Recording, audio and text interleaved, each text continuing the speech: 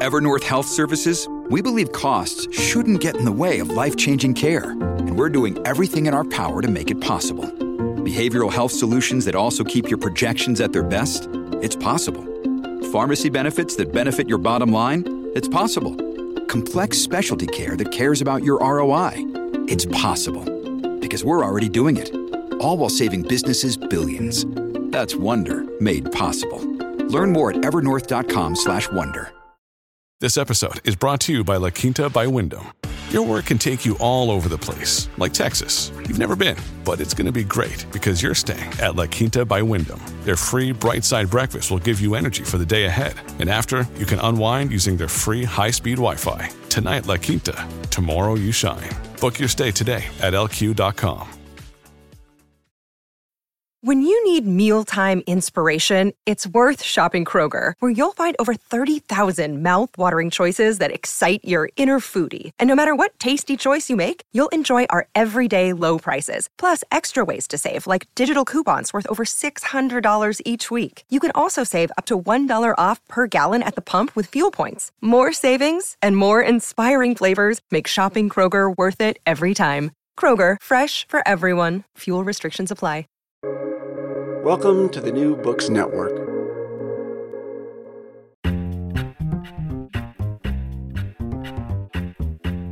Welcome to the New York Institute for the Humanities podcast, now at the New York Public Library. I'm Robert Boynton. In April 2006, the Institute held a two-day symposium about copyright and intellectual property titled Comedies of Fair Use. In this session from the Vault, Lewis Hyde talks about owning art and ideas. Lewis Hyde is a cultural critic and scholar whose work focuses on the nature of imagination, creativity, and property. He is best known for his books The Gift, Imagination and the Erotic Life of Property, and Trickster Makes This World, Mischief, Myth, and Art.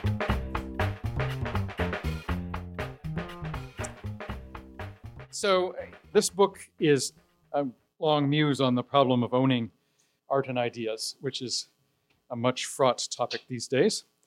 And under the topic often of intellectual property, a term I don't like either for the word intellectual or the word property.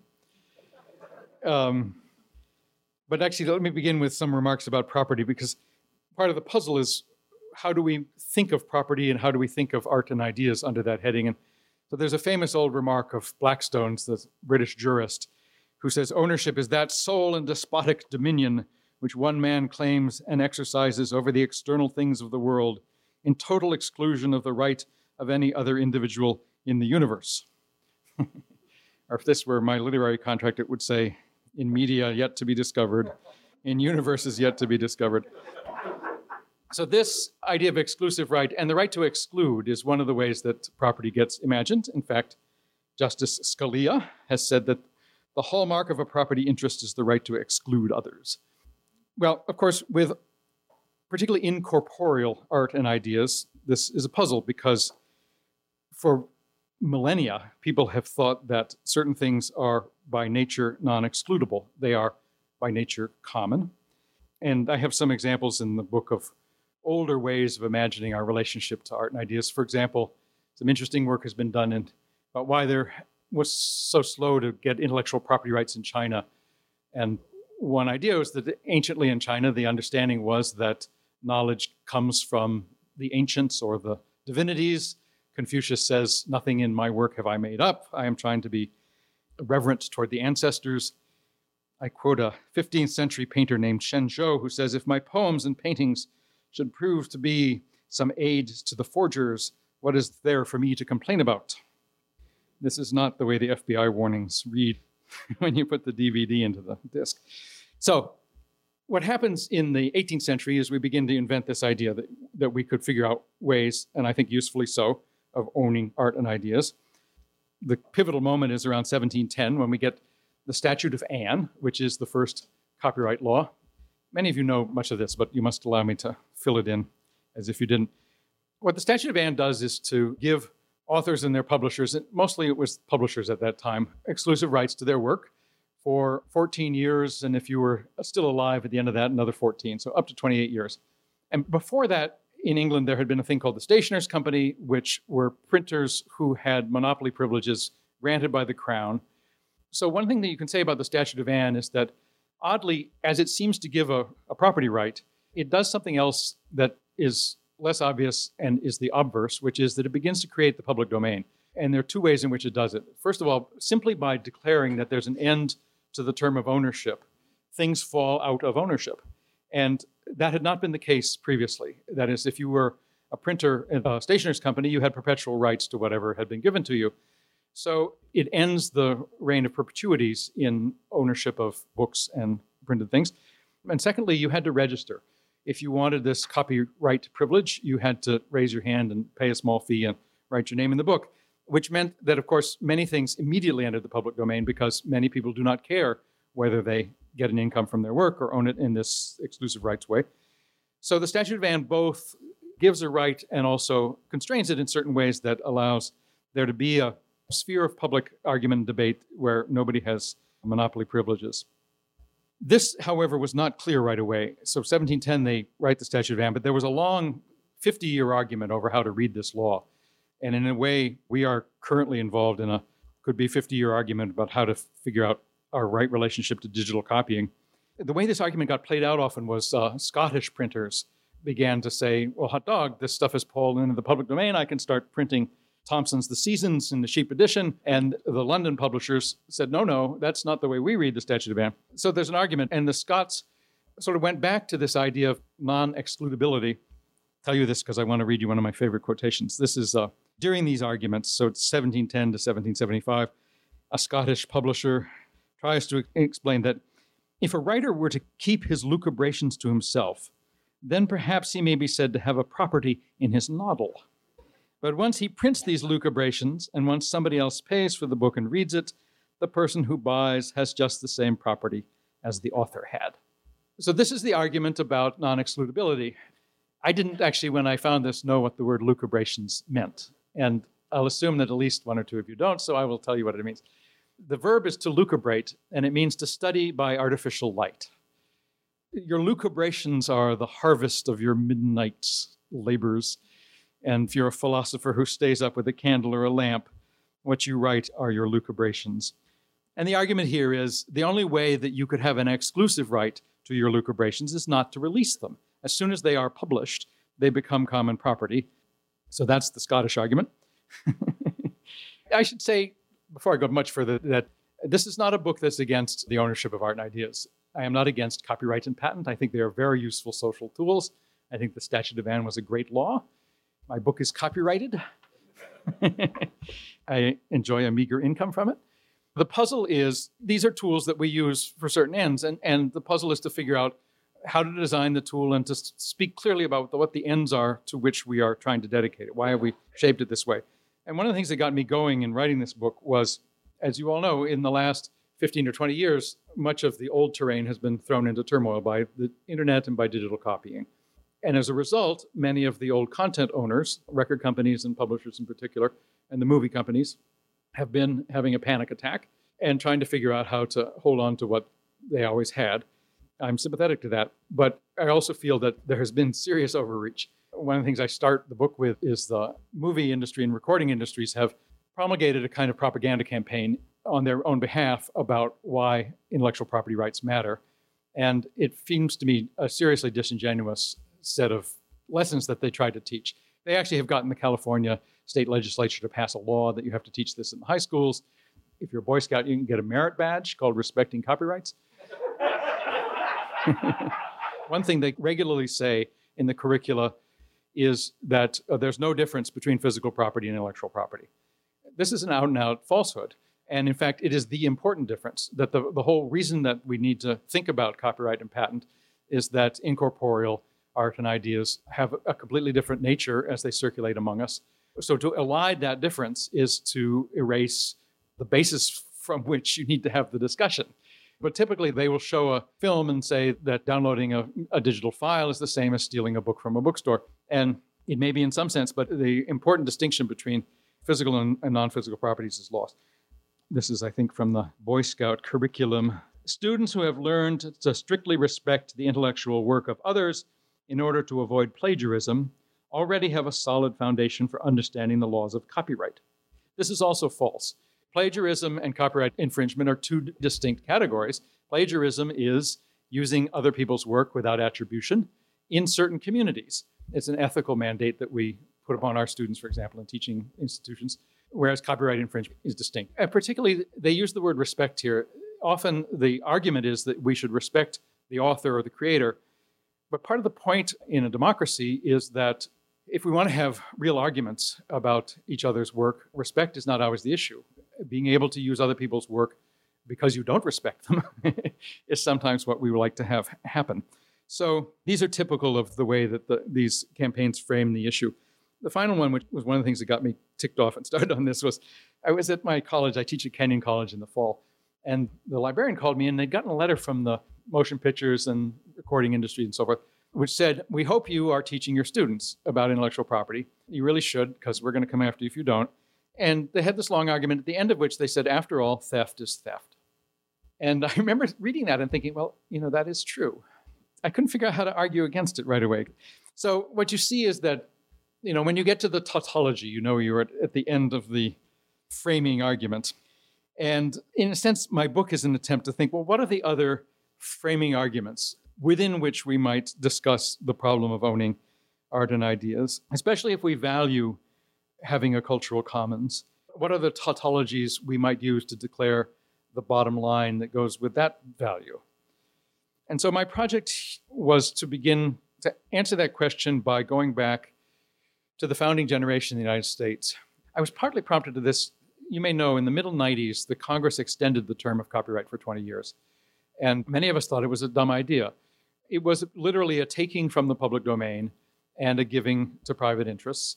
And they had a lot of ingenious reasons why we had to do it. But one thing that was puzzling was how hard it was to get anybody to say that there was some value to having a public domain and protecting it. And I began to wonder if there wasn't any historical reason for this, if it had no political currency. What had political currency was the property argument. And I guess the word currency here is probably what you can apparently buy the Congress for small amounts of money. I thought maybe if I looked back at American history and tried to understand some of the foundations out of which these things came, we could think about how these arguments get played out publicly. The question was, what were the founders in this country thinking about when they first designed some of the rules which have become the rules of intellectual property? So I'm going to tell you some of what I concluded. Of course, there wasn't any intellectual property then. This is a very modern term. It only really appears in the 20th century. So there's a bit of a puzzle about how to read what the founders were thinking about, because they don't use that term. But they were thinking about the circulation of knowledge. I came upon the earliest essay that John Adams ever wrote, a political essay, was an attack on the Stamp Act. And I knew the Stamp Act as a kid as an example of taxation without representation. That was why it was a bad thing.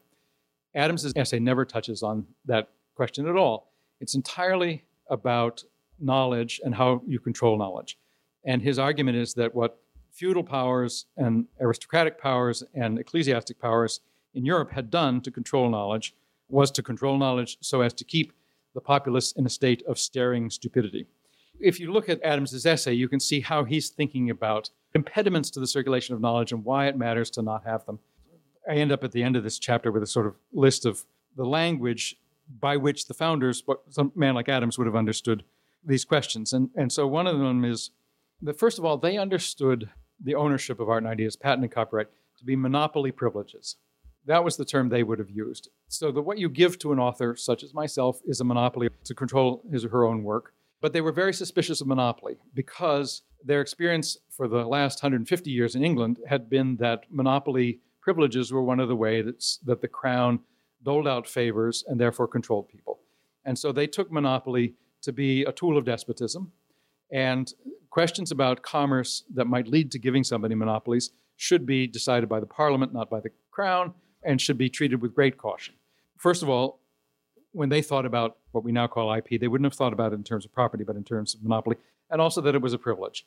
There's an old distinction in this material about whether you have a natural right or a statutory right that's a creature of society, and they leaned on the statutory side, that these were privileges given by the state.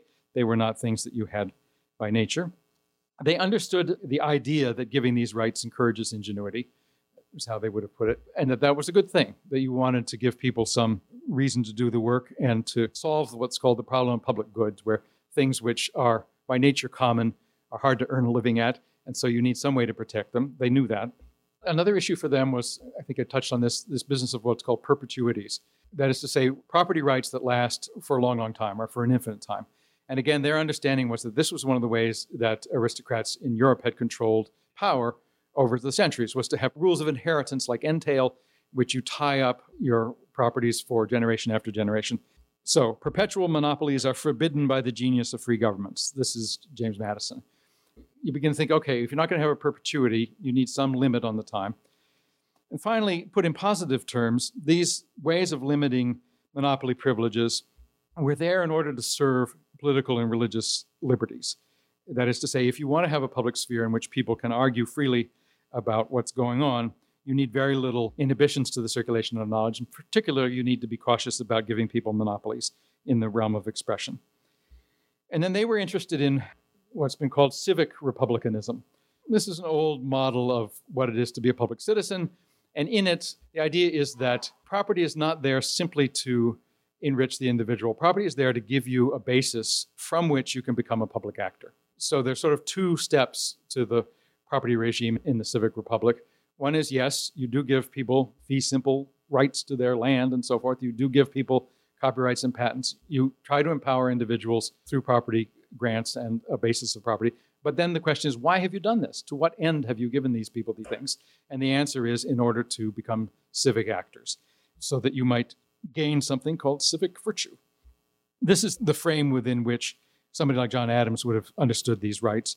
Then the bottom line tautology is, these people are trying to set up a self-governing nation. That was the problem they were trying to solve. How do you have, for the first time in history, a people who are well enough educated and can have a sufficiently complex discussion to decide how to govern themselves? And the answer was, you certainly don't begin to set up barriers to the circulation of knowledge. You have to have things freely circulating. So in this frame, the reason that you limit property rights in art and ideas is because democracy is democracy. In the last political campaign, an example of the kind of things they might have been worried about, in the state of Missouri, Robin Carnahan was running for Senate against a guy named Roy Blunt. And the Carnahan campaign put up a 30-second ad on which they showed a clip from Fox News of Blunt being interviewed by Chris Wallace. So it's a political ad, and it tries to put Roy Blunt in a bad light and so forth. Fox News went after them for copyright infringement. They said, we own that clip, and you must take that ad down. And it's nuts. The case has not been adjudicated, but the day the case comes to trial, this will be thrown out under what's called the fair use statute. I'm absolutely certain of this. But the fact is that fair use has turned into a defense, not a right. And one of the puzzles in a political campaign, when you have 2 or 3 weeks left in the campaign, if somebody begins to use copyright monopolies to suppress speech, they will succeed because it takes time and money to respond to such things. That would have astounded the founders, that you could intervene in a political campaign and claim a copyright that would take something off the air. So the first piece of this answer from the founders is about democracy. But let me actually jump to a thing that this came out after my book was published. I mean, the question is, in the scientific community, how do you manage the circulation of ideas? This is in August in the Times, there was a piece about people who are working on Alzheimer's. And the problem is to try to find what are called biomarkers. You want to find chemical markers in the body such that you can begin to study when Alzheimer's appears, early markers, and so forth. The problem is large enough and complex enough that it turns out to be very difficult to do in sort of siloed research communities. So about 10 years ago, people from the government, NIH and so forth, from the drug and medical imaging industries, from the universities, from nonprofit groups, got together and said, let's stop patenting these things. Let's figure out how to share our data. So here is one of these people. This is a guy from the University of Pennsylvania. It was unbelievable. It's not science the way most of us have practiced it in our careers, but we all realized that we would never get biomarkers unless all of us parked our egos and intellectual property noses outside the door and agreed that all of our data would be public immediately. It's not always the case, but in some cases, what you want, particularly with large, complex problems, you want the data to be available to everybody so that everybody can get many eyeballs on the problem and begin to work with it. But let me tell you the third issue that comes up as I read these founders. First, democracy. Second, about communities. The third is a question about personhood, how we imagine what a human being is. My assumption is that the ways that we set up our property regimes, the way that we imagine how we own or not own things, enable or disable certain ways of being human. They encourage or discourage certain ways of life. These two examples I just gave would be simple cases in point that if anybody can suppress speech during a political campaign, it becomes harder to have a political campaign and therefore harder to be a political person. Or if scientific knowledge is so gated that it's hard to have the conversation you need, then it's hard to be the scientist who can work at that level with that kind of conversation. I have a long attack on Emerson in this book because Emerson has this remark about Franklin. He says, where is the instructor who could have taught Franklin? He was a unique individual. And if you know anything about Franklin, it's nuts because Franklin took instruction from every place. And the way to imagine him is not as a unique individual. He was unique, but the uniqueness was partly his ability to be an intellectual host, to take into his mind the world around him so capaciously that he could do things that other people were not doing. I found early on a wonderful remark from the German writer Goethe. He asked himself rhetorically while conversing with a friend, what am I? Everything that I have seen, heard, and observed, I have collected and exploited. My works have been nourished by countless different individuals, by innocent and wise ones, people of intelligence and dunces, childhood, maturity, and old age have all brought me their thoughts. I have often reaped what others have sown. My work is the work of a collective being that bears the name of Goethe. My work is the work of a collective being that bears the name of Goethe. Often the argument is set up whether we should think of ourselves, as Goethe does, as sort of collective and common beings, or whether we are individual and unique beings. And it seems to me that this is actually a false distinction, that we're always simultaneously both. But since Emerson, if you ask that question in the United States, the answer tends to fall on the individualist side, and the other side becomes less visible and has less presence as a public actor. The book is set up around the idea that we might have a cultural commons. And this language, of course, comes out of medieval and early modern Europe, where there was common land, streams, forests, fields, and so forth that were used under use rights by commoners in a village. And common land was eventually subjected to a thing called enclosure, as you know. So in the 19th century particularly, a lot of common land begins to be fenced and made into private land. So the second and third chapters of this book, the second one is a sort of long muse on how we might imagine a commons, taking things out of this agricultural background, but trying to think what would be usefully brought forward into the present to think about cultural commons. Actually, even in the 18th and 17th century, printed works were thought of in this way. The language of the commons and of enclosure. I found one example from like 1670, where they speak of printed works as either enclosed or common. So it's an old way of taking the agricultural trope and applying it to the cultural trope. Famously, there's an old essay of Garrett Hardin's called The Tragedy of the Commons. So many people know that as a point of departure, as if a common land may work in small communities, but as soon as you begin to get a lot of people, a lot of sheep, a lot of cattle, the commons will collapse. It's actually a useful entry into the debate because Hardin's point is most embodied commons have carrying capacities. You can only put so many sheep on a meadow, and if you put too many on, it will collapse. So the topic of carrying capacity is important to have in this.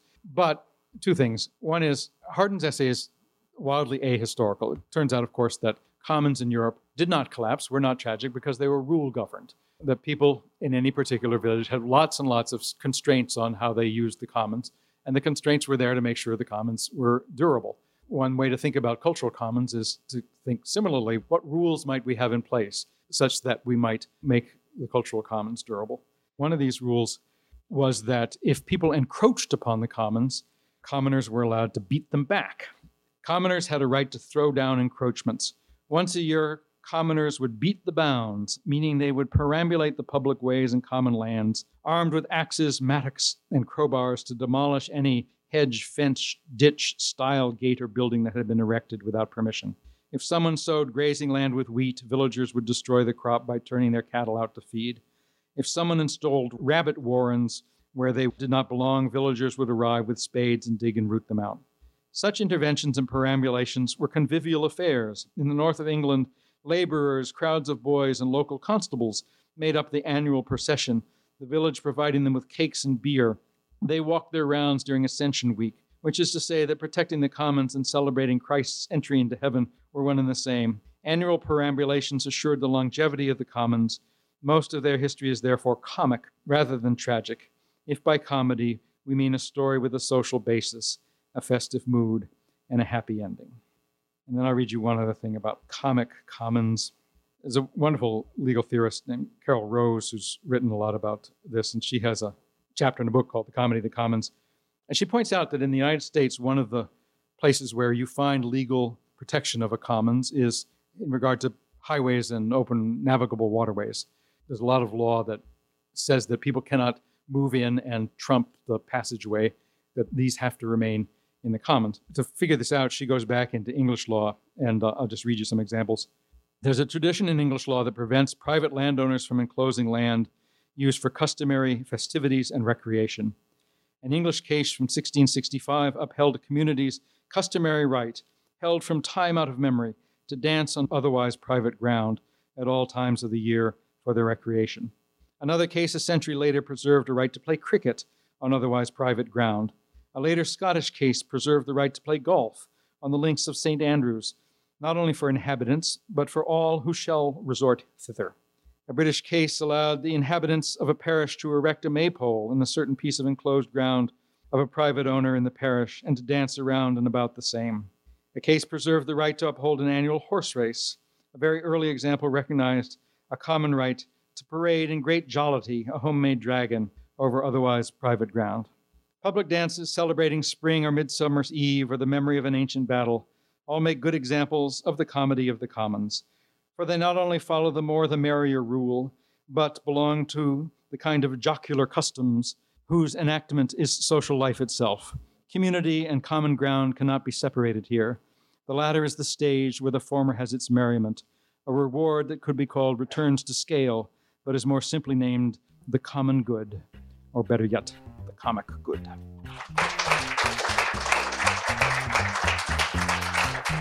This podcast was brought to you by the New York Institute for the Humanities. You can find us on Stitcher, iTunes, and anywhere else you get your podcasts. For more information, visit us at nyihumanities.org.